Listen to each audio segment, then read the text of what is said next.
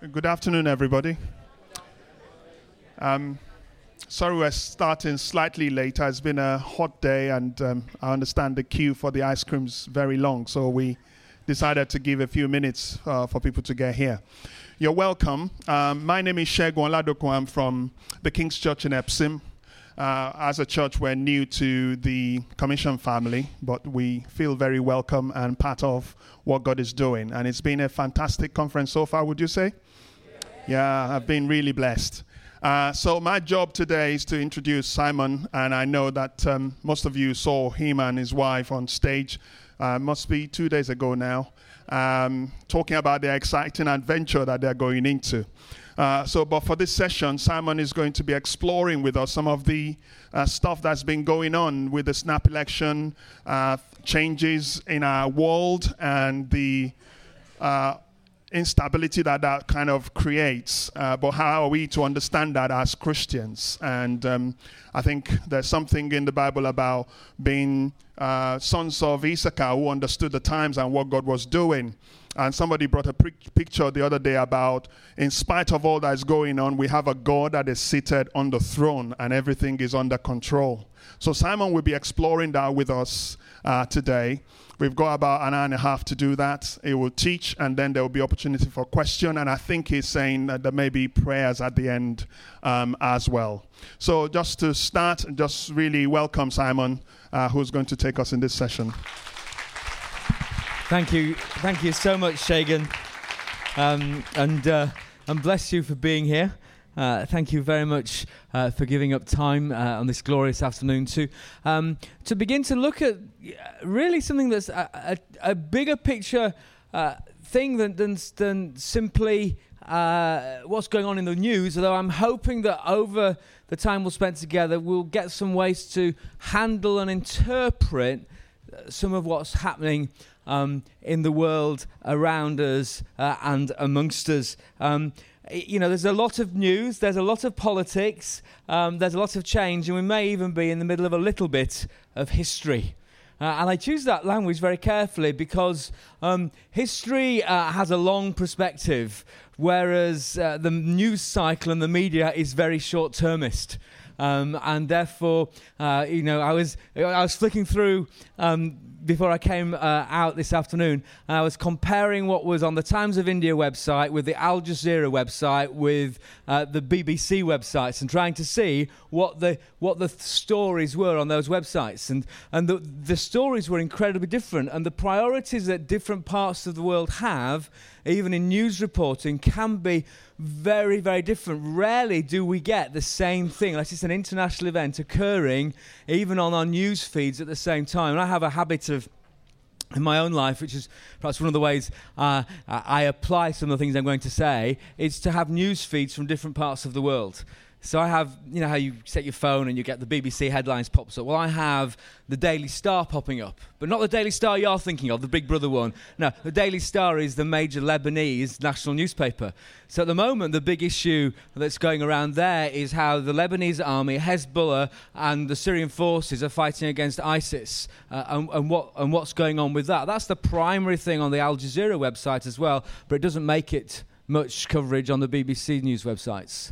And that just gives us an insight into how the world works, and perhaps where we stand, the world looks different from where somebody else stands.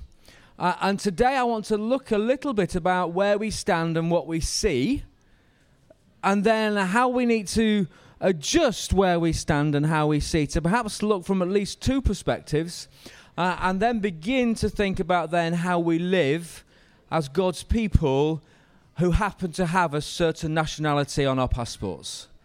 And we're going to try and explore some of those issues. And we'll do that by looking at some scripture, we'll do that by contemplating some issues, and we'll do that by telling a few stories, because stories are very important. In case you didn't realize it, the culture tends to be embedded in stories, and we tell stories that explain the world around us, and we have different stories depending on where we're born and how we think life works. I'm going to give you a simple illustration that if you're married you will understand.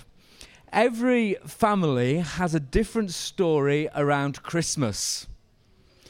Do you remember when you got married and you were trying to work out what you're going to do at Christmas? How much does your family or my family spend on presents at Christmas? My family spends more on presents at Christmas than Kate's family does, or at least they appear to. Because my family gives lots of presents, preferably bought as cheaply as possible. Because they're from Yorkshire. And we have certain cultural types. Kate's family give fewer presents, but they're very particularly chosen, and they can at times be expensive. We had to marry that. That becomes even more interesting when you have grandparents. And you have to help your children understand the different stories that their grandparents are imposing into the culture that they live in. Now take that to world and international politics and how you interpret life and how you interpret things. I was in get my map right. I was in the west of Turkey being invited for a meal. And we were going to the meal, though not of Turkish people, but from people that live in Turkey. They were actually Kurds. Now, the Kurdish people don't have a nation of their own, though they are a very distinct nation. They happen to be in some of the geopolitical countries that we call Turkey and Syria and Iraq. But actually, they're their own people group. And this family of Kurds had invited myself and an American Christian leader, church leader, to dinner with them. They were new to the church community that I was serving in this part of Turkey, visiting as a speaker for the weekend. And they wanted to show honor. The way we could respect them is not to invite them to come out with us or to come to my friend's home, but to show honor by going to them and receiving their hospitality. Because you show honor in that culture by going to visit rather than to invite. So we're going to invite, and we are being served what for them is a great honor, an expensive meal. And these people are living in a measure of poverty. You can tell it's a poorer part of town because as we go into town, this is in January, I think. Yeah, it was January. So you can smell the coal burning in the stoves. Because the stoves were coal-fired, because therefore there's a poorer people, and you could feel it hanging heavy, some cheap coal hanging heavy from inefficient stoves in the air. So we go into this home, and the meal is served. It's served on a huge, great platter. And it's just poured out onto this platter, and we help ourselves onto our plates. And it is this huge serving of stuffed lamb's entrails. And I've travelled to many places and eaten many things in many cultures. And I'm quite happy eating most things. I'm not so bothered by what I eat. It doesn't really put me off, to be honest with you. But this, I was feeling tired. It was the end of a long time. And I was counting down the hours to the plane. It's funny how you get to that. And I'm thinking, oh, Lord, help me. And then I'm looking around, how can I hide this? Where's the bread? Where's the salad? There's nothing.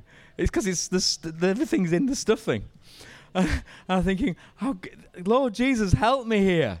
Because I really want to show respect and honor. And these guys are putting themselves out to refuse their food would have been the height of disgrace. They would have probably never come back to the church. It would have been so shameful to refuse their hospitality. So I'm fighting. I'm thinking, yeah, I will do this. I'll eat it, and it's okay, a bit rubbery, kind of a little bit rubbery. But it was okay. We ate it. There's a few spring onions to have alongside it, and then there's the ubiquitous bottle of Coke, and we're drinking that and some tea, and then we start to talk and we start to share stories, and I'm beginning to hear stories about how they've become followers of Jesus, and then I turn to this guy and start to talk to him, and he turns out to be a relative of our host's, who has come because as honoured guest, so he's come, and he's from the Kurdish area of Turkey, which is more to the northeast of Turkey. And I'm asking why he's doing here, and he says, well, he's visiting, but he has to go home. But he's worried about going home, and he's going home in the next couple of days. And I'm saying, why are you worried about going home? Well, he said, well, we're a hated people in Turkey, to be honest with you. You read the news, and the Kurdish people, there's actually fighting in our part on the border. There's some fighting between some of the people from our community and some people from the Turkish community. And I was driving a van, and I didn't know what was in the van, and I was stopped by the police, and the papers said that I was carrying white goods. I opened the van, and actually I didn't realise that I was carrying contraband cigarettes. I'm going to go back to face trial. I'm going to put in prison. And even though my word doesn't mean anything because of my culture and because where I'm from, but I could escape to the west because we're on the coast here and it's easy to get to the west. You know, you can pay your way and get in a boat and get to the west. But I can't abandon my wife and my children. So I'm going to go back and face the consequences. And this guy turns out not to be a follower of Jesus yet. And we pray that God would deliver him from the trial that he faces in 3 or 4 days' time, I think it was, in the courts that were stacked against him because of the different way people look at culture and individuals and where they're from and what it all means. And I suddenly found myself just sitting in a totally different cultural experience.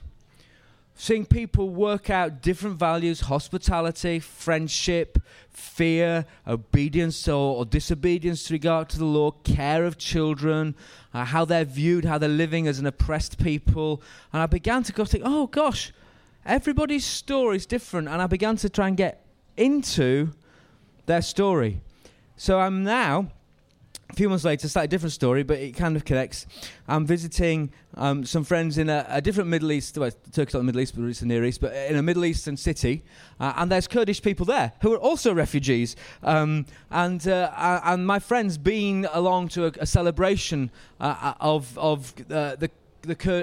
some meal or other. He comes back with a gift, and this gift is a map, and I've never seen this map before. And on this gift is a country with a capital city, and it's a Christian thing that's been put together by these Christians who are from the Kurdish people group. And it says, "Pray for the Kurds," and it has a flag and it has a map, and it says, "This is our land. Pray that God will give us our land."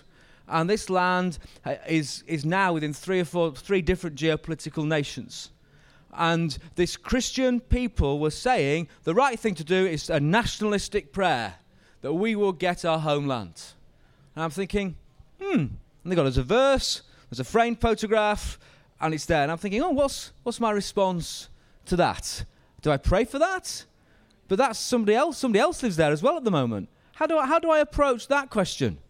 What's my answer? What's my biblical answer to those Christians asking for prayer that they will get a homeland, which means overthrowing or at least adjusting the nation states as they currently exist?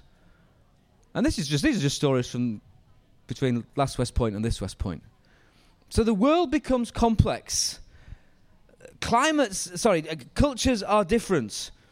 There are many different approaches to questions, and as Christians in the world, we need to understand the world around us, need to understand our own world. A quote I've picked up from a Nepalese person talking on culture was reflecting on working with Europeans. "We want to know why we were never told before how Europeans think. Though they are our colleagues, we have been hurt by them for many years. For example, when they asked us to take them on a trek into the Himalayas, we would, of course, say yes, as our culture requires this. How were we to know that they did not understand our culture? What we really meant was no. But we were unable to say no directly because they were our guests in our country. We didn't know they didn't understand our culture, nor that we were really saying no. So we would have to leave our families without provisions, often for a month at a time, causing great suffering to us and to them. If we'd only known these concepts about the difference in the way we think and communicate, we'd have been spared the pain and broken relationships."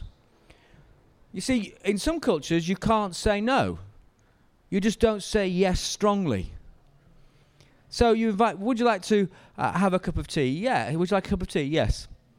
So that's an answer. You give someone a cup of tea. If you say, you don't do that. You say, in some cultures, you say no first time, And then you ask again, are you sure you don't want a cup of tea? No, thank you. No, are you really sure? Oh, yeah, third question, that means you really want to give it to me. And therefore, on the third time of asking, I'll say yes. Does that make sense? Sort of, yeah, it kind of does. That's kind of the way it works. So a friend of mine tells a story of being in Turkey and looking for a post office. And he goes to his friend and goes in the streets looking for a post office, turns to someone and says, where's the post office? And the person looks and says, oh, yes, it's straight down the road, second on the left, first on the right. Go, second on the left, first on the right. No post office. Oh, must have misunderstood the instructions. Find somebody else. Oh, excuse me, please can you tell me where the post office is? Oh, yeah, it's actually round the corner, second on the right, go up the alleyway and it's just tucked away on the left. No post office. Third person who happens to have travelled in the West, lived in the West, says, oh, I'm so sorry, there's no post office in our village. The problem is, you see, you can't it's inhospitable to say you can't serve someone, so you just tell them something you want them to hear, because that makes them happy. And your goal is to make someone happy. The goal is to serve them. You see, different cultures work incredibly differently. You could characterize it sometimes simply by climate. Hot climates are different to cold climates. So even across Europe, we have different cultures. There's a huge difference between hot southern Catholic Europe and northern cold Protestant Europe, culturally. That's why there's that tension in the euro. One of the reasons there's the tension in the euro between two different ways of living, two different ways of doing business, two different ways of processing government. So all those things start to play into the way the world works. So given those kind of funny stories and silly kinds of ways of illustrating things, we now need to sort of say, well, as Christians, how do we approach this kind of thing? Where do we live? Where do we put ourselves? How do we read what's going on and respond? And actually, how do we look in the mirror when it comes to examining and thinking things around culture? Another embarrassing, insightful story from my own life. I can remember I was raised in the north of England, and I want to try and tell this story sensitively because it's a story that reveals some of the prejudices that were within my family and my raising. And within where I lived, there was a significant measure of migration from South Asia, from India, Pakistan, Bangladesh, and my family were typical white Yorkshire types, loyal, good-hearted, but Yorkshire's the centre of the universe, as we all know. And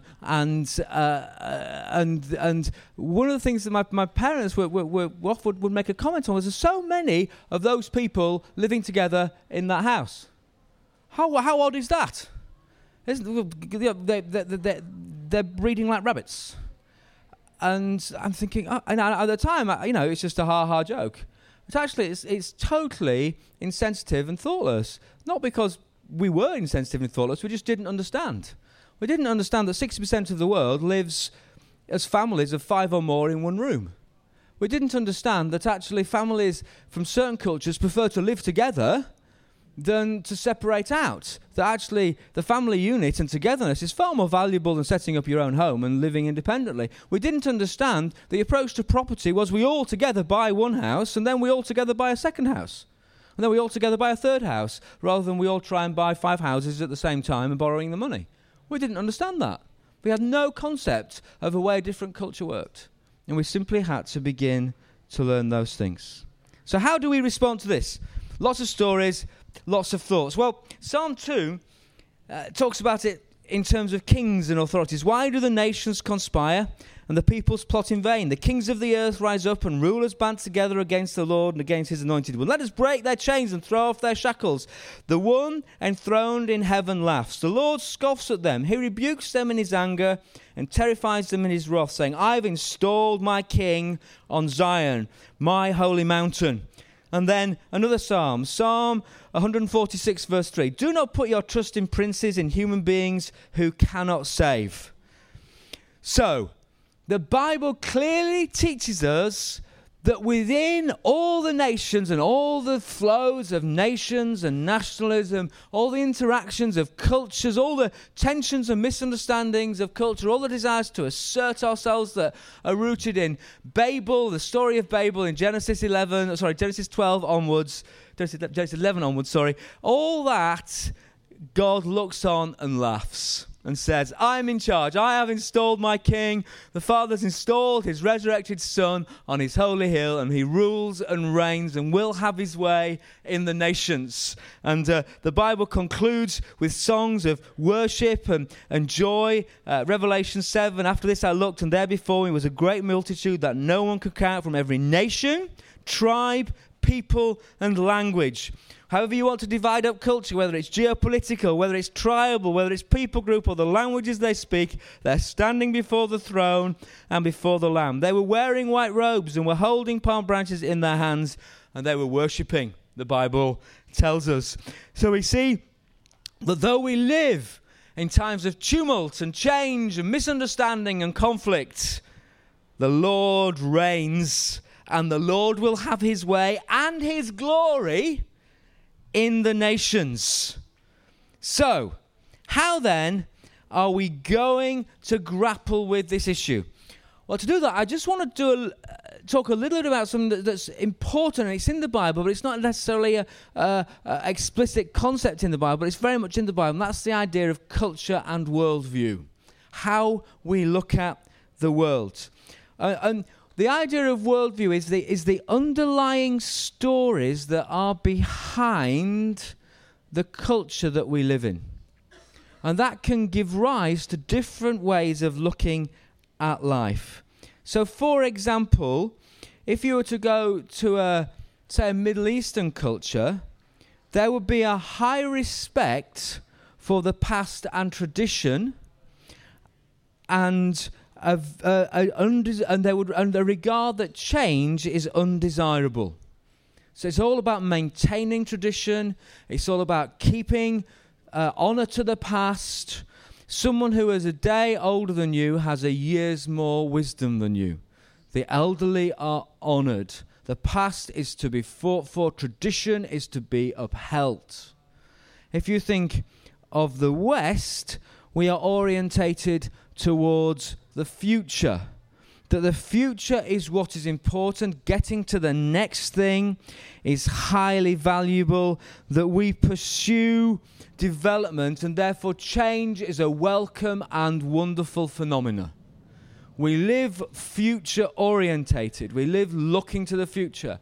Whereas often in the Middle Eastern cultures, and the Islamic cultures I'm particularly fond of, there's a desire to maintain and honor the stories of the past.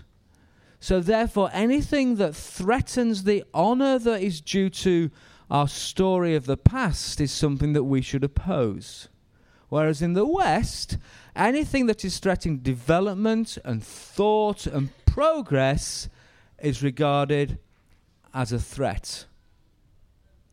Now, just simply plug that into the last 5 years, or since 9/11, and you start to understand how people begin to look at life and why we seem to miss each other, misunderstand each other, and conflict seems to spark where it doesn't seem reasonable. Why on earth is that? Why that? Those sorts of things happen. I'll give you another example. Status in the Western world is a result of accomplishment, education, wealth, progressing yourself. Status in an Old Testament Hebrew world and an Eastern world is a matter of who you're associated with, his family, his name, his age, is how you are regarded. And that will therefore affect, for example, who you might marry or who you might not marry, or what people think of you if you marry above or below your apparent status. So all these things reflect something of what we call worldview. And that reflects questions like, who are we? Where are we? What's wrong? And what's the solution? Every culture is asking those questions. Who are we? Where are we? What's wrong? And what's the solution?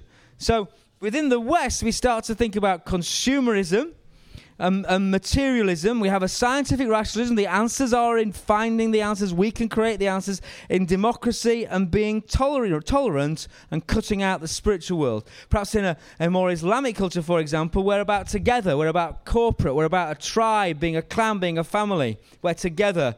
We're about seeking honor, having a good family, being pious, that we honor the elderly, and those sorts of things. So the cultures explore these questions and answer these questions differently. The thing is, what we are offering as followers of Jesus is a different story that undermines our stories. We're offering a story of creation that's fallen, of God who's loving, of how God has sent his Son to bring his creation back to himself, and how he calls all people to honor his Son and to be found in his Son, and in his Son to be restored to the right relationship with God and with each other. So God made, and it says, as it says in Acts 17, and he made from one man every nation of mankind to live on the face of the earth, having determined and allotted periods and boundaries for their dwelling places. So we approach these questions with a very, very different answer. So then let's, if I may, turn now and address this a little bit more from the scriptures. Is this okay? Is this helping? I feel like I'm dancing around some subjects, but I'm hoping this kind of helps us engage ultimately with answering some of the practical questions of how do I read the news. So Colossians chapter 3, if we may, and verse 5. Put to death, therefore, whatever belongs to your earthly nature: sexual immorality, impurity, lust, evil desires, and greed, which is idolatry. Because of these, the wrath of God is coming. You used to walk in these ways in the life you once lived, but now you must rid yourselves of all such things as these: anger, rage, malice, slander, and filthy language from your lips. Do not lie to each other, since you've taken off your old self with its practices and have put on the new self, which is being renewed in its knowledge, in the image of its creator. Here, note that, there is no Greek or Jew, circumcised or uncircumcised, barbarian, Scythian, slave or free, but Christ is all and in all. So let's just take a note of what this teaching that Paul brings us. Notice that being a new person in Christ has both individual and collective applications. That becoming a follower of Jesus isn't just about something for me personally, it's about how I connect with the world and culture around me. So verse 5 to 8 is more about me as an individual, whereas verse 9 to 11 is about who we are together. Don't lie to each other. Put on a new, renewed view of yourself. There's neither Greek nor Jew, circumcised or uncircumcised, barbarian, Scythian, slave or free. And Paul lists a number of different people who are being restored to reflect the image of God in Christ. There's neither Greek nor Jew, both saved on the basis of death of Christ. No law into God. And we're familiar with that, neither Jew nor Greek. He kind of connects with us. But then he says something interesting. He says there's no barbarian, no Scythian. Now these are very important concepts that Paul's talking about. You see, the Greeks thought they were superior to the barbarians and the Scythians. So he's dealing with the fact that it's not just a Jew-Gentile problem, it's a Greek-barbarian-Scythian problem. So in this church that he's writing to in Colossae, there's not just a Jew-Greek problem, there's not just a black-white problem, there's a black-white, yellow-brown problem.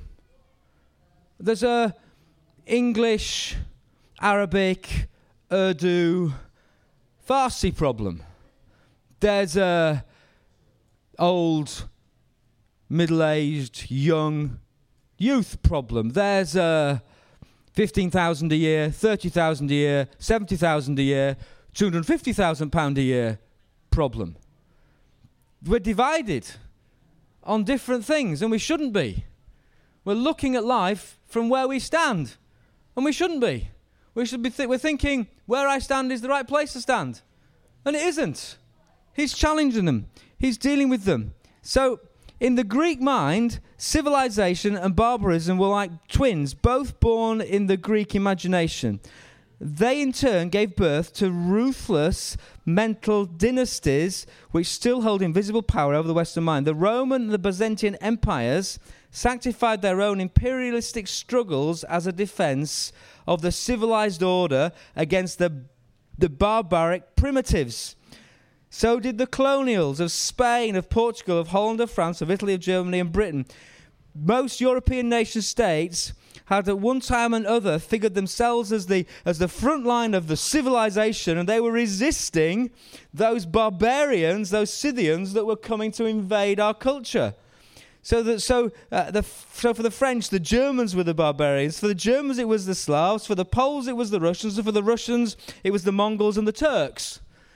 Everybody saw somebody else as those that are out to ruin our culture. They're nomadic, crazy guys, and we're settled, civilized people. And that goes on today. So we face that today. So just the border keeps shifting between civilization and this is exactly what Paul's dealing with.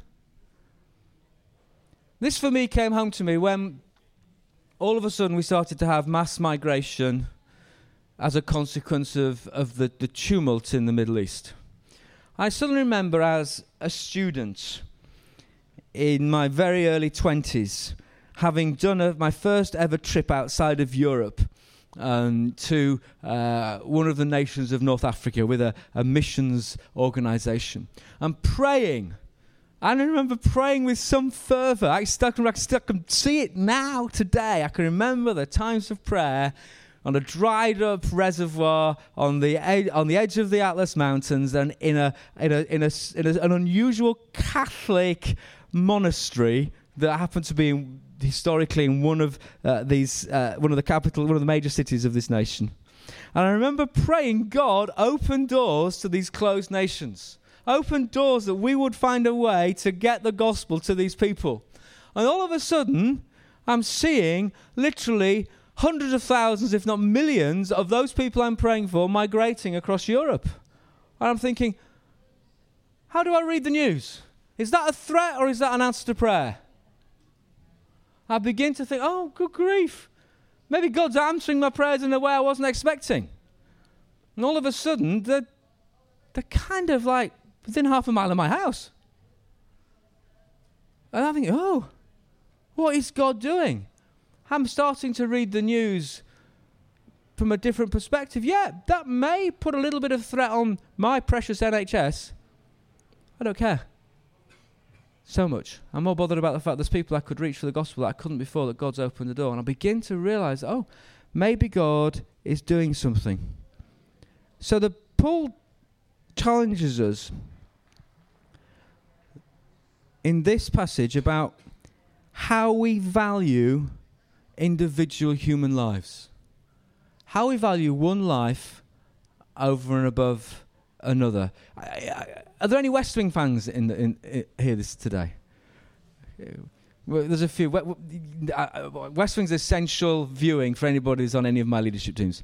West Wing is a series of programs written for American television by a guy called Aaron Sorkin, who's one of my favorite scriptwriters, and it's essentially about the administration of a Democratic presidency in the White House, sort of set before 9/11, essentially, or primarily, and in this moment they're dealing with an international crisis, and there's a fictitious small African nation that is having a revolution, and there's genocide taking place, and the debate happens in the team is why is an American life more valuable than an African life? And the president is grappling with this because he knows that he has the troops to intervene and stop this genocide, but to do that would cost possibly a few hundred American lives, but it would save tens, if not hundreds of thousands of lives from this fictitious nation. And Sorkin plays out this drama as a real political debate, and it's brilliantly done and really insightful.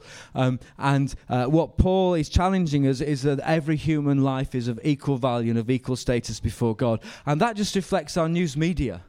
So something makes the headlines when a tragic accident happens and a few people die in a tragic accident on the motorways over the last few days, and yet there may be scores of people dying elsewhere in the world, and it doesn't even make the bottom of the fourth pages on the right-hand side of the fifth column, because of how we value different people's lives. And Paul is challenging us here to say that whether you're Jew, Greek, whether you're slave or free, whether you're rich or poor, whether you're male or female, everybody's life is deeply valuable and deeply understanding. And we need to deal with that prejudice in us, and it is just simply there.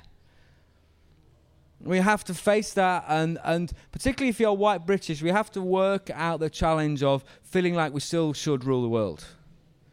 I know we would never admit it, but somehow it's just a little bit sometimes creeps into our DNA. We've got to face it. I can remember I've travelled to India, which is one of my favourite places a number of times, and India's wonderfully and beautifully and brilliantly hospitable.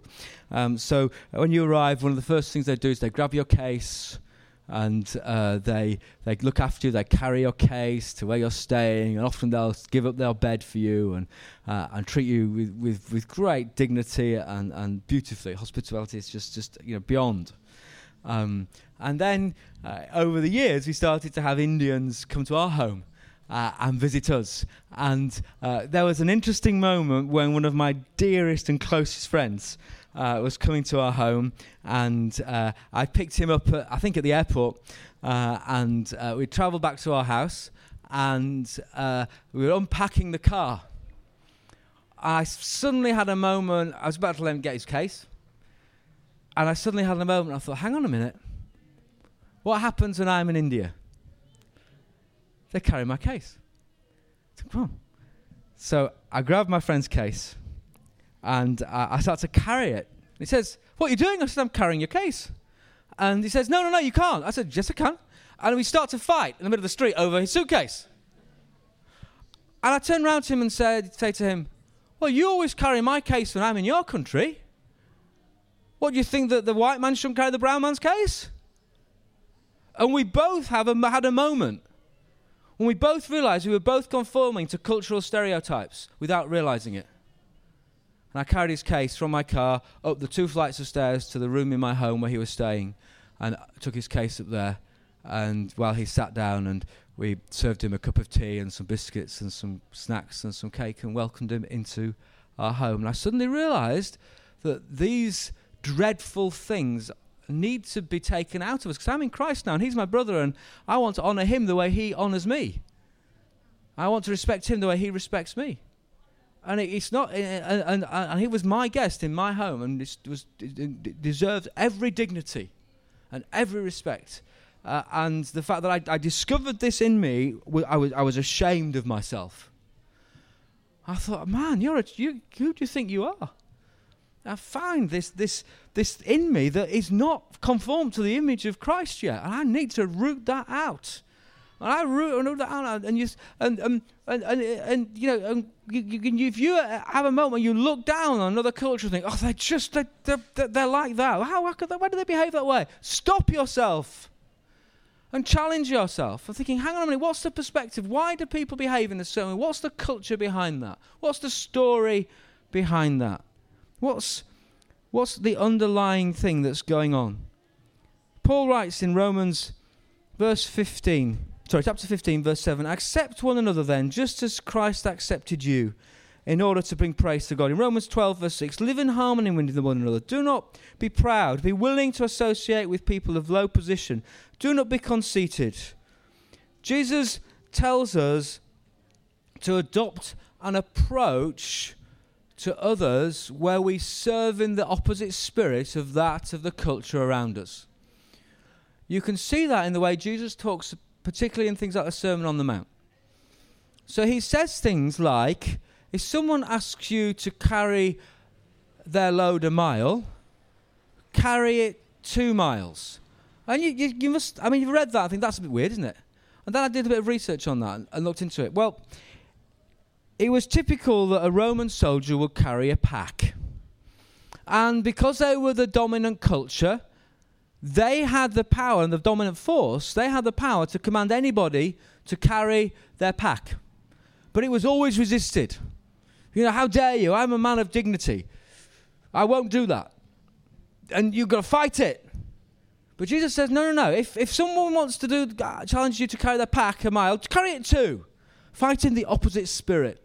So if you find in yourself something that says, I'm better than you, fight the opposite spirit. If you find in our culture something that says, we're better than you, fight the opposite spirit. Invade that space with the opposite spirit.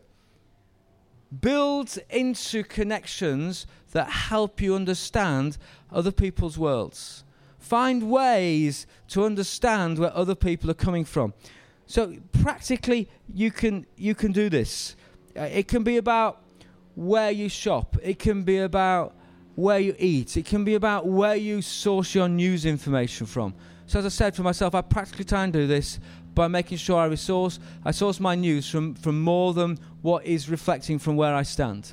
So I'm going to do more than read the BBC. I'm certainly going to do more than read the Daily Mail. I'm going to, which I don't do. I want to resource my information from lots of different places to get different perspectives on what's going on around me.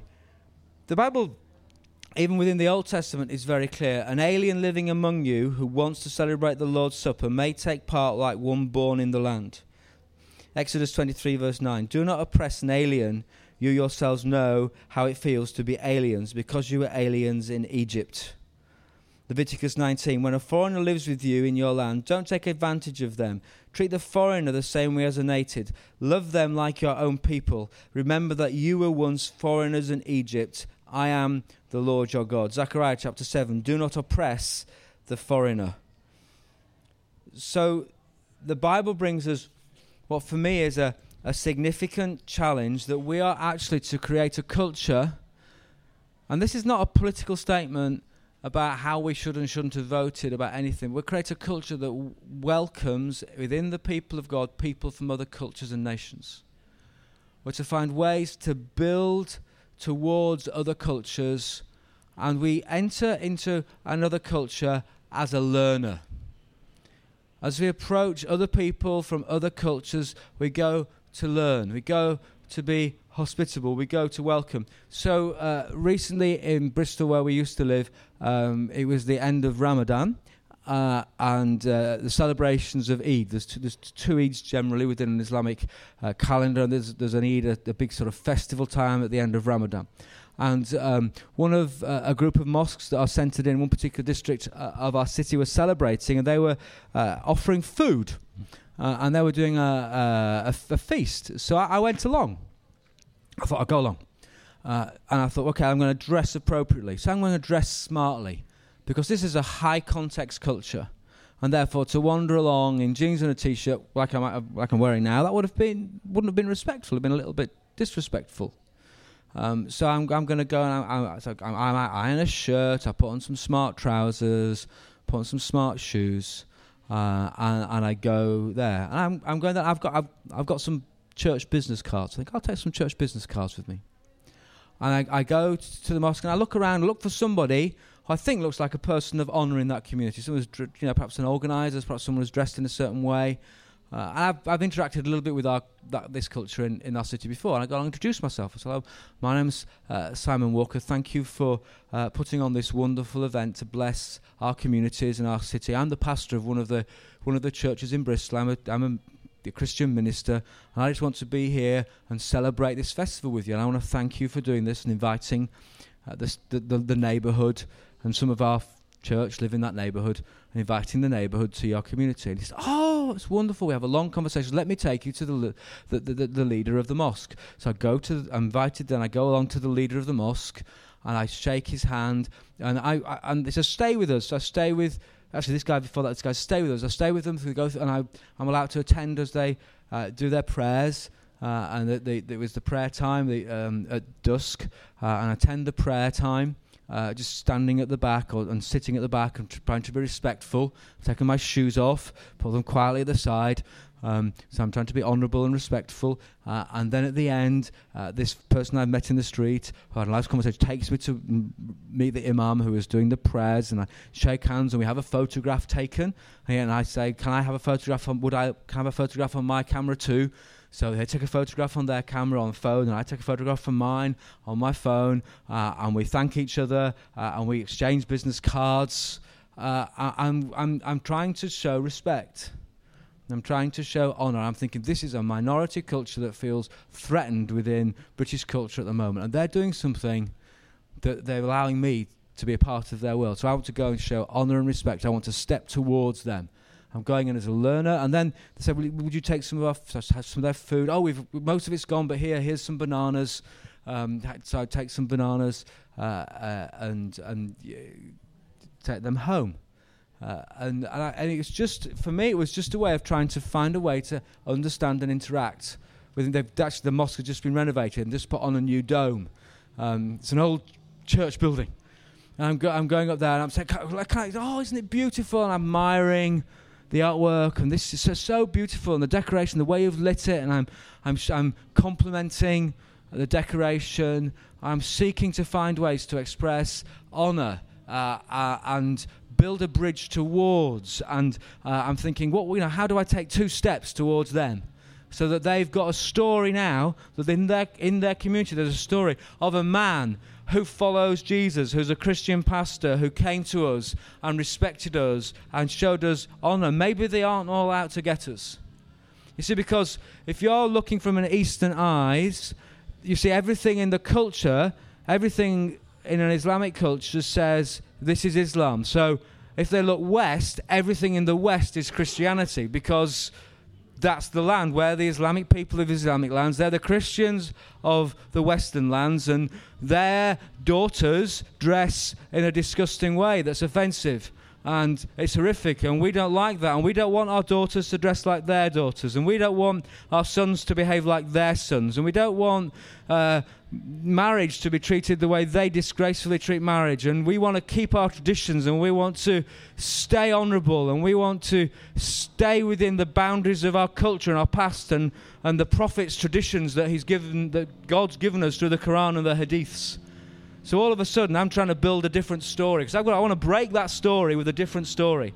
And the only way I can do that is to go and eat their food and enjoy their hospitality and show respect to their culture. So I'm presenting a different narrative, because they're threatened by the narrative that's around them. Now, if I tell that story and I talk about that, and then someone says, why on earth, this is where it's going to get a little bit tricky, my comment next, why on earth did some extremists blow up a concert in Manchester where teenagers were going just to have a good time? Why would that be a target? Because that represents, in a distorted view, but still a view that has some roots in a culture, a distorted, manipulated, demonically inspired moment. It's saying that's a threat to our story, therefore we need to attack it. So all of a sudden, that's why you attack that, because that's a threat to our kids and our story and our way of life, because it represents where we don't want to go. So we need to disgrace it to keep the honour of our ways. So we'll throw a bomb. Now, it's awful, but when you stand in a different place, you can begin to see how that crazy idea made its journey. Does that make sense? Now, it's an awful way of looking at it, but it makes sense.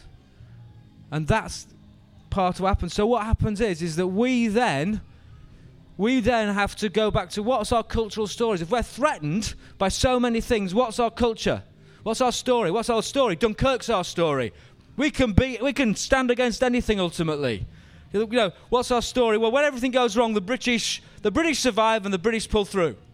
That's our story. We can when the push comes to shove, we will just rise to the top. We can tough it out. We can win through. We can do that.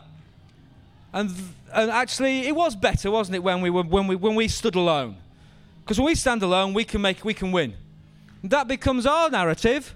Enough people hear that narrative in fear, and that affects how we vote for something like Brexit. Now, I'm not saying that Brexit is right or wrong. I'm saying that was what gets behind the thinking and the story. So if you're American, what's the story?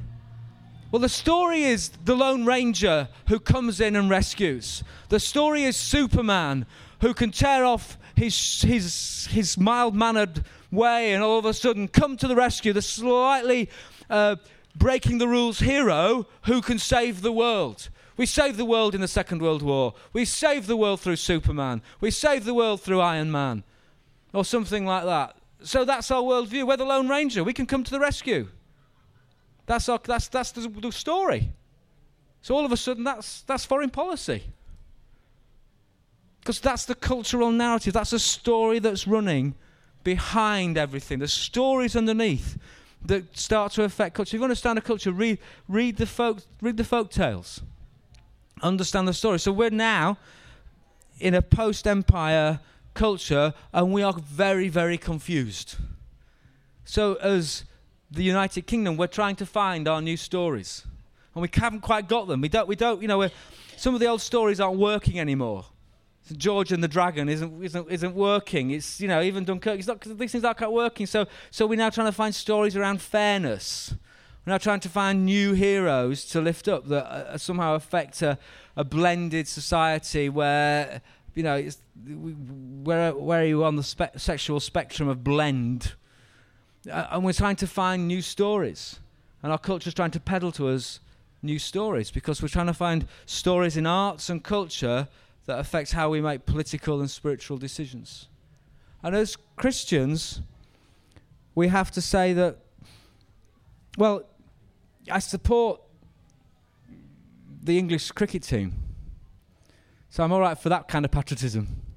I'm deciding whether to support Wales or England at the moment.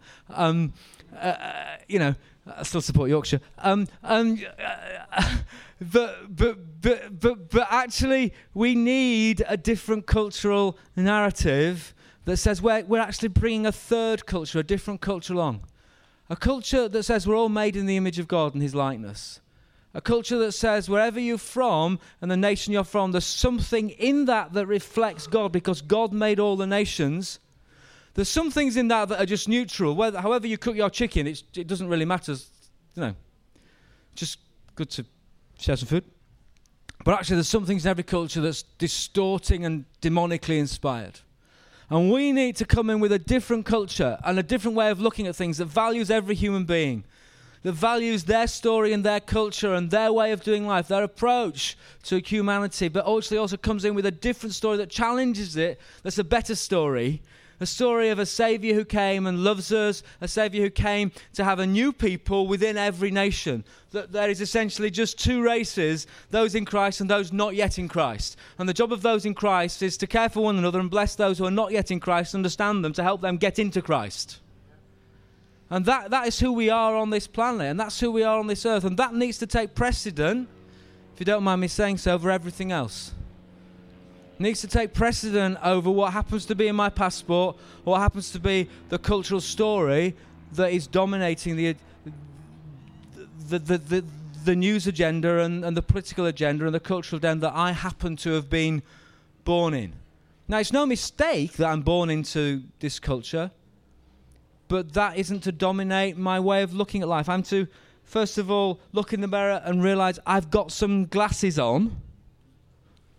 And then, because sometimes we don't realise we're wearing cultural spectacles and we interpret everything through the glasses. I have a natural way of looking at life. I need to, I've got a British Western white worldview. Yep, it's true, and that means I like roast beef and Yorkshire pudding, which is culturally neutral. It means that I think I'm superior to pretty much anybody else on the planet, which is entirely demonic. And it means that I've learned to reason a little bit, which is probably quite a good idea. I need to recognise that and realise that's who I am, and then I need to think, okay, how do I adjust that to be more like Jesus? So therefore I need to learn to serve other nations and other cultures. I need to find ways to demonstrate that practically. I need to learn to build bridges. And I need to start by thinking, they've just done something that I don't find acceptable. I wonder why. So when it comes to the news, and this seminar was, I trust, designed to help equip you, So one of the questions when something happens in the news is somebody does something, start by asking the question, why did they do that? What's behind that? Why did they feel threatened by that? Why did they have to fight back? So, for example, if a culture is shamed, if Eastern culture is shamed, it's brought disgrace, the only way to restore the honour is to fight back and extract a blood payment for that shame. And if you have a long memory, because honouring the past is more important than looking to the future, then what happened with the Crusades is yesterday. Now that affects how you approach Western people. So though Western people freed Kuwait, it was still the imperialistic crusaders on Islamic Holy Land. And that's shameful. That's just a cultural story, cultural narrative. Slightly naively put, but a cultural understanding. For us, it wouldn't even enter my head to think it was a disgraceful thing if one of my children married somebody from Germany. And yet, my grandfather fought in a war against the Germans, and my great-grandfather fought in a war against the Germans. But we look forward rather than back. So it would be no offence to my family and my family's name if any of my children married someone from Germany. I did have an interesting experience when I was a teenager, and my friend had a cultural exchange, a school's exchange, and their friend was staying over from Germany, and I joked for a joke, pretended that this girl was my girlfriend to my grandmother, and she was horrified. I'm not having a German in my home. Because her husband had fought the Germans in Africa. But we have short memories because we look forward. If you're in another culture, you have long memories and you look back. Now, if you're a black Afro-Caribbean living in America, the story of slavery is yesterday. And the ongoing obvious economic differences is a very real narrative and story. I think, hang on a minute, surely it's all the same. No. Those stories play out for many generations. So the story of empire plays out for many generations, particularly if you have a culture that has a long memory. So we as believers need to demonstrate a new culture that is found in Christ, that actually tries to understand why certain people behave in certain ways and helps to bring them out of their culture into a Christ-like culture too. So therefore we need to be actively doing that, actively finding ways to develop a positive approach to diversity, a positive approach to mending bridges, to demonstrating there's neither Jew nor Greek, slave nor free, highly paid, lowly paid, highly educated, lowly educated, lowly, less educated, whatever even language you want to use. As we do that, we demonstrate who we are in Christ. We also need to approach some of our transient political questions that we face within our culture of who we vote for and how we vote, in terms of asking some of these questions about what creates the best atmosphere for the gospel and how do we better create culture that allows us to demonstrate who we are in Christ. And to be honest with you, sometimes those answers aren't easy to find. But sometimes we need to approach some of those questions and answer some of those distinctive. So, I realise I've talked for an hour now, and I've tried to get across a number of different issues around culture and around worldview around how we respond to things that are happening around us. That is very difficult to do in such a short space of time, to sort of dance around a few different things. But I hope it's kind of helped you think about some of those things. What I propose that we do now is just try and have a bit of Q&A. I won't necessarily pretend to have answers that I don't have. But maybe to take a little bit of Q&A, and I know there's others in here who've thought about some of these things as well, and may want to make a comment and perspective. So it's not necessarily you're going to ask the question, I'm going to have the answers. We may that we answer and have answers and questions between us. And then I suggest after that, maybe do that for 10, 15 minutes, depending on how it goes, and then we could pray. But we'll just play that by ear, just in terms of what we've done. But I've tried to sort of give you, I trust, some insights, perhaps cause more questions than answers, but give you some ways of looking at the world that are slightly different, and help you just understand that the world we live in is complex, and different people look at it from different perspectives. And our job as believers is to look at it from both Christ's perspectives and our neighbour's perspective, so that we can bring Christ to our neighbour and understand who our neighbour is. So, having done that, I'm going to take the risk of saying, anybody got a question? And I'll then repeat the question onto the mic and try and field some answers. Yes, sir.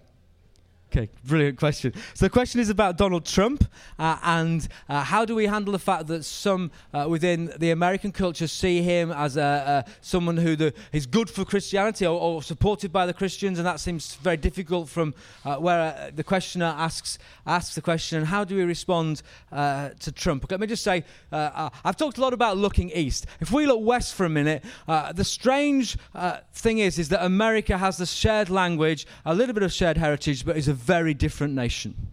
And actually America is a nation of nations. So I was sat, actually interestingly enough, in Cardiff, great place to come and live if you're interested, last week with a guy who's just moved from the Midwest, from Missouri, to Cardiff, and I was asking him about Trump, and he said, everybody's for Trump where we are. And I said, why? He said, well, because they just think he reflects their values. And we discussed that actually what many American Christians are looking for is, in quotations, a revival of moralism rather than a revival of genuine faith. This was his comments, but I thought there's something in this. And actually what Trump, to some extent, represents, or is perceived to represent, is defending a moral position against the alternative, in which Mrs. Clinton was perceived as somebody who was trying to accelerate a move away from Christian morality. And Trump seems to perpetuate the narrative of America being the superhero. And America has the narrative of the outcast, the renegade, the Batman, the slightly, lone ranger who comes in and saves the day. And Trump's kind of a little bit fits that narrative. So within their culture, which is very different from our culture, you can see how some people who only listen to talk radio that's from that culture and doesn't have any external influences of, don't own a passport, have never travelled outside of the US or even their state and the neighbouring state, because everything you want to do is in America, isn't it? You've got skiing and you've got beaches and you've got walking and everything, cities and everything. It's a beautiful place. So never travel. All of a sudden, you can see that how he got to where he got to, and how people perceive him the way they perceive him. So the first thing we need to do is understand that's why some of our brothers and sisters in Christ see something very differently from us. And that now that doesn't mean I agree with them, but I need to understand why that's happened. The second thing the Bible tells me, I've got to pray for those in authority. So every time you criticize him, pray for him. You've got to outweigh your tuts with your prayers, okay? Otherwise, we're hypocrites. So we need to fight that battle and win that battle. We'll pray for those in authority. He happens to be in authority. We'll pray for him. We also need to recognize, I think, that some of the things he says and some of the things he does, we simply, from the Scripture, cannot accept. But we have to do that in a way that he's letting the Scripture speak rather than my own internal blood boiling speak. And I think the only further thing I'll say is we need to pray for those around him and pray essentially for issues around peace. And I think if I go back to my story of going to the mosque, is actually I need to demonstrate on a local level that's within my power something that demonstrates something that's alternative. So whenever I'm served by somebody who's we had a guy come and paint our house. Who I got through a friend of mine called Mohammed. He employed some Polish painters. That's how I got this guy.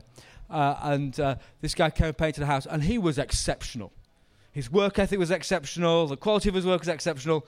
And I just thanked him, and I said, I'm so glad you're here. I'm so glad you're living in our city. I know things are a bit difficult at the moment, but please stay. You know, I'd love it if you stayed, and tell your friends I'd like you to stay. You know, and I don't want you to go home. Please stay. You know, and I said, you're probably not hearing that from them. Our newspapers aren't saying that, but this household says, please stay. Because I just wanted to, that's all I could do. But I wanted him to hear that. So I paid him and tipped him, you know, because I wanted him to understand, please stay.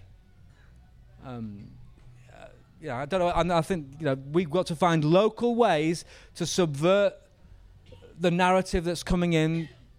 And we also need to understand why that exists. And I think that's why part of the reason, it's a small example, but I think that's part of the reason why Trump has happened.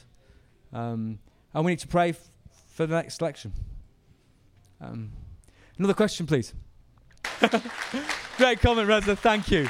Thank you. That's very helpful. And what's interesting is, just to come back on the comment about the Jewish people, is the Jewish people were blessed to serve the nations, but their blessing turned to pride. And it's frightening that prodigals can become older brothers very quickly. Does that make sense? Prodigal sons can become older brothers very quickly. And it's really important that we remember that we're saved by grace and that's all we are, which is all we need to be. Thank you for an outstanding comment. Let's have another question. Do you have any more questions? Yes, sir. Yeah, brilliant question. How do we approach the LGBT culture as a particular cultural group? Is there anything we can do? Well, first of all, I think we approach every culture on the same way. We approach every culture to serve, every culture recognizing that they need Jesus. The second thing is that I don't think we should be bound by the labels that either society gives people or people give themselves. So one of the reasons that I would suggest that perhaps LGBT culture has the boundaries that it has by identifying itself as a culture is because that's the thing that is attention is being drawn to make us separate and distinct. But we're choosing to be defined by these particular labels. Now, actually, those people within that culture are not only people who are developing an identity within their sexual orientation. There's other elements to their identity. They have other parts of their story. They have backgrounds. They have families. They have jobs. They have preferences in arts and media. They do different things in terms of how they vote or what the careers they pursue. And therefore, we need to not allow labels that people give themselves to be the only way we are allowed to contact and connect and build with them. So I would, if anybody comes to, I have a number of friends who happen to be Indian who are all very different. So I don't treat them all the same because they're all Indian. There's certain aspects of them as Indian friends that they have in common that's slightly different from my English friends. But I actually connect with them in different ways because my understanding of them, as I've got to know them, is their primary identity marker to me now is not that they are Indian, is that, well, he's a reader, he's a prophet, and he's passionate, and that guy's just, all he wants to talk about is his kids, you know, and that guy I just want to talk about cricket with. I mean, there's silly examples, but I'm getting beyond the label. So I think to break into a particular culture that uses the label as a way of separating, are you for us or against us? I'm not going to accept the question. I'm going to say, I'm going to to get to know you as a person in that way. So I have gay friends, for example, and I don't think, oh, you're my gay friend. I think you're my friend who happens to be. And therefore I will try and break into sounds it's the wrong kind of language. I want to connect with people who happen to give themselves that label as an identity marker and say, I'm not going to only allow that to be the way that you identify yourself, even though I understand why you're making that a big issue, because actually it's the distinctive that is something important to you. So I'm not going to undermine that, but I'm going to try and connect with you beyond that point. So do you like do you like the same band? Let's go and see the band together. That's okay. Does that make sense? So I think I would try and go beyond a label, because labels separate us, and actually they're human beings made by God to know God, who happen to have given themselves this label at this time. Does that make sense? Now there's a lot more answers needed to that question, but that would be one of my approaches. Is that helpful? Yeah. That's a great question. Is there a place of being English? Yeah, in our worship times. We've got a great English guy leading worship at the moment, don't you think? Yeah. He's thoroughly English. Just looks slightly different colour to me. That's the only thing that's different about us. And he supports the wrong football team.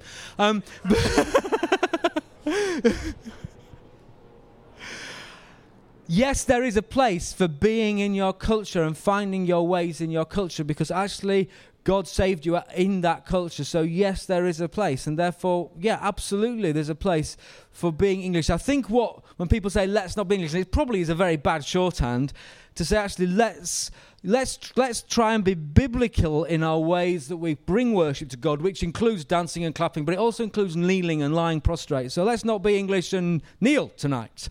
So I think so yes, I agree with you that we don't. There's more than one thing in your question. So let's try and answer it succinctly and systematically. Yes, we want to be biblical in our culture first, and sometimes that means not letting our cultural restraints dominate us. Secondly, yes, there are times to be us, but actually we're probably more whatever English means. I'm going to be Welsh, whatever that means. So what that means to be British and how that looks, yes, there's times for that, but we're probably more that than we think we are. And therefore, it's good to begin to ask the question, is my Britishness restricting my biblicalness? But yes, there is good times to be ourselves. And the next thing from that is to say, now that I know who I am, how do I marry that with people of other cultures and together produce a rainbow of worship that has not just every culture gets lost, but every culture celebrated. And therefore doing something that actually draws out the different beautiful ways the different cultures can express worship, and having them not blend it together, you don't recognize it, but actually alongside each other, that we're making something together. Does that make sense? So I think that's important. I think also we just need to just take something that actually sometimes the issue isn't Britishness, but it's generation, and it can also be education, and it can also be issues around wealth, and it can be around. So let me just give you an interesting reflection. I'll finish with this and have another question. Let me give you an interesting reflection on the worship that we've had over the last few days. So when we had an Indian team influencing and leading our worship, the songs that we started with were primarily about the greatness of God, the victory of God, the power of God, God being conquered. Did you notice that all the songs we started out with were like that? As we've got a team now that's selected the songs that's dominated by a more English culture, the kind of songs we are singing are all about the suffering servant, the blood of Christ, the way that Christ saved us. So it's been dealing with guilt and shame, justification, adoption. The first group of songs, particularly about victory, Christus Victus, God is conqueror, our God's victorious. You may have noticed that in the songs. Now go to the cultures. If you're living in a culture where every corner has a Hindu idol, and you want to know that your God's broken that idol and more powerful than that idol and can deliver you from the idol, you celebrate that. You celebrate that Jesus did that in the cross and the resurrection. So you sing songs of the greatness and the victory of God, because that's the culture you're worshipping in, and you need to know your God's won. If you're living in a culture where we feel alienated and we feel alone and we feel, I just need to know I'm loved and I feel guilty and I need to be made right, then you sing songs about the sacrifice of Jesus in terms of justification and coming before God and knowing that God loves us and we're adopted as family, and we sing songs about how much he loves us. And that's because the dominant narrative in our story about God and what Christ achieved, all those are, of course, are biblically accurate, correct, and true. And on the cross and in the resurrection, all those things happen. Victory, sacrifice for just to remove guilt, and shame just removed, honor given. All those things happened on the cross. The three big things: honor, shame, guilt. Victory, honor, justification, or guilt, defeat. And shame, all those things were dealt with on the cross. It just, in different cultures, you celebrate different things, and that was why the songs are slightly different. Does that make sense? Yeah. So you get that. Now, if we're going to do different cultures, it's not necessarily how boppy we are. It's not about rhythm necessarily. It can be about content. If it's about intellect, then you might find that the words are and the concepts are more are more detailed if you're dealing with a more intellectual group of people than those that actually find something in the energy of a simple concept repeated. So you have to think about how your worship is different in those contexts. So but that's a very interesting question about how we handle that.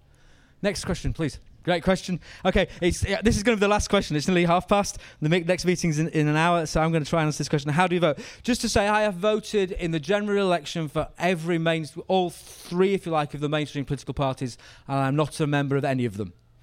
Okay, so just to help you with that. We vote prayerfully. We vote, I think... we have to make each time a reasoned choice based on what the choices we're presented with, and that can be both local and national. So I think you have to look at the local context of the character integrity of my candidates, and you have to look at what is the national context in terms of, if I vote for that person, they get elected, who are they going to support? And then in terms of who they support, there will be a number of things as a Christian you will agree with or disagree with in all the camps. And you have to figure out how to weight them. Is there anything that disqualifies someone, and therefore I could never vote for them? And if you feel that is, then you have to make that choice. But otherwise you are ranking in priority different agendas, both in terms of the character of them as a leader and the policies that they have and the thing that's behind those policies, the philosophies behind those policies. And ultimately you're ranking them, and on the balance of that ranking you have to make your choice. So that may change based on where they are on the left-right perspective. It may change on where they are on different social policy, moral issues versus different economic issues, and how you see those. It will also depend on how you see them as a leader and the people around them, because 50% of what any prime minister will do will be responding to things that they can't predict. So you're voting for somebody about how they will handle what happens, not only what they would like to do. So in that context, I think you have to make your choice. And therefore, it's not a straightforward and easy choice, I would advocate. I don't think we can say that's a Christian party and that's not. And I think we have to live with that, and we need to make those choices. And those choices also will be different at a local, at a national, and formally at a European level. Obviously, we want to have participate in the European election. So I don't think there's an easy answer, but I think that you'll find your answer if you explore it that way prayerfully. And I would suggest that needs to involve, as far as you're able, to take time to consider it, and not necessarily just to be presented by the headlines or the sometimes. One of the things I struggle with in the election is sometimes the candidates just don't get enough time to say what they want to say because the interviewers are hammering at them. So sometimes you've got to try and hear the narrative behind the story. I once attended an event in Bristol where David Cameron, before he was Labour leader of the Conservative Party, but they were in opposition. So it was Gordon Brown was Prime Minister, and and I got to ask him a question. And it was about a group, maybe double this size, and it's not a huge group of people. I said to him,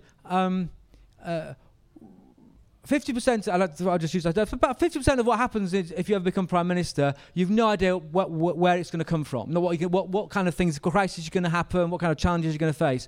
What are the principles that are in you that will influence the choices you make in that crisis? And he looked at me, and he said, "Oh, I've not had that question before," or some words to that effect. And then it's interesting. He talked about responsibility. He talked about personal responsibility, and we need to take responsibility for our lives, and enabling people to take responsibility was how he approached the answer. But what's interesting is I think often the politicians aren't reflecting on those questions, but I think we need to. So it's issues around character. Issues around how you'd handle something that you don't know what's coming, and how you balance their emphases and how you weigh them and weight them. And in there, you'll find your answer. But I don't think you'll find the same answer every time. Absolutely. So it's not the choice of what makes you most prosperous. It's the choice of what serves my neighbour best.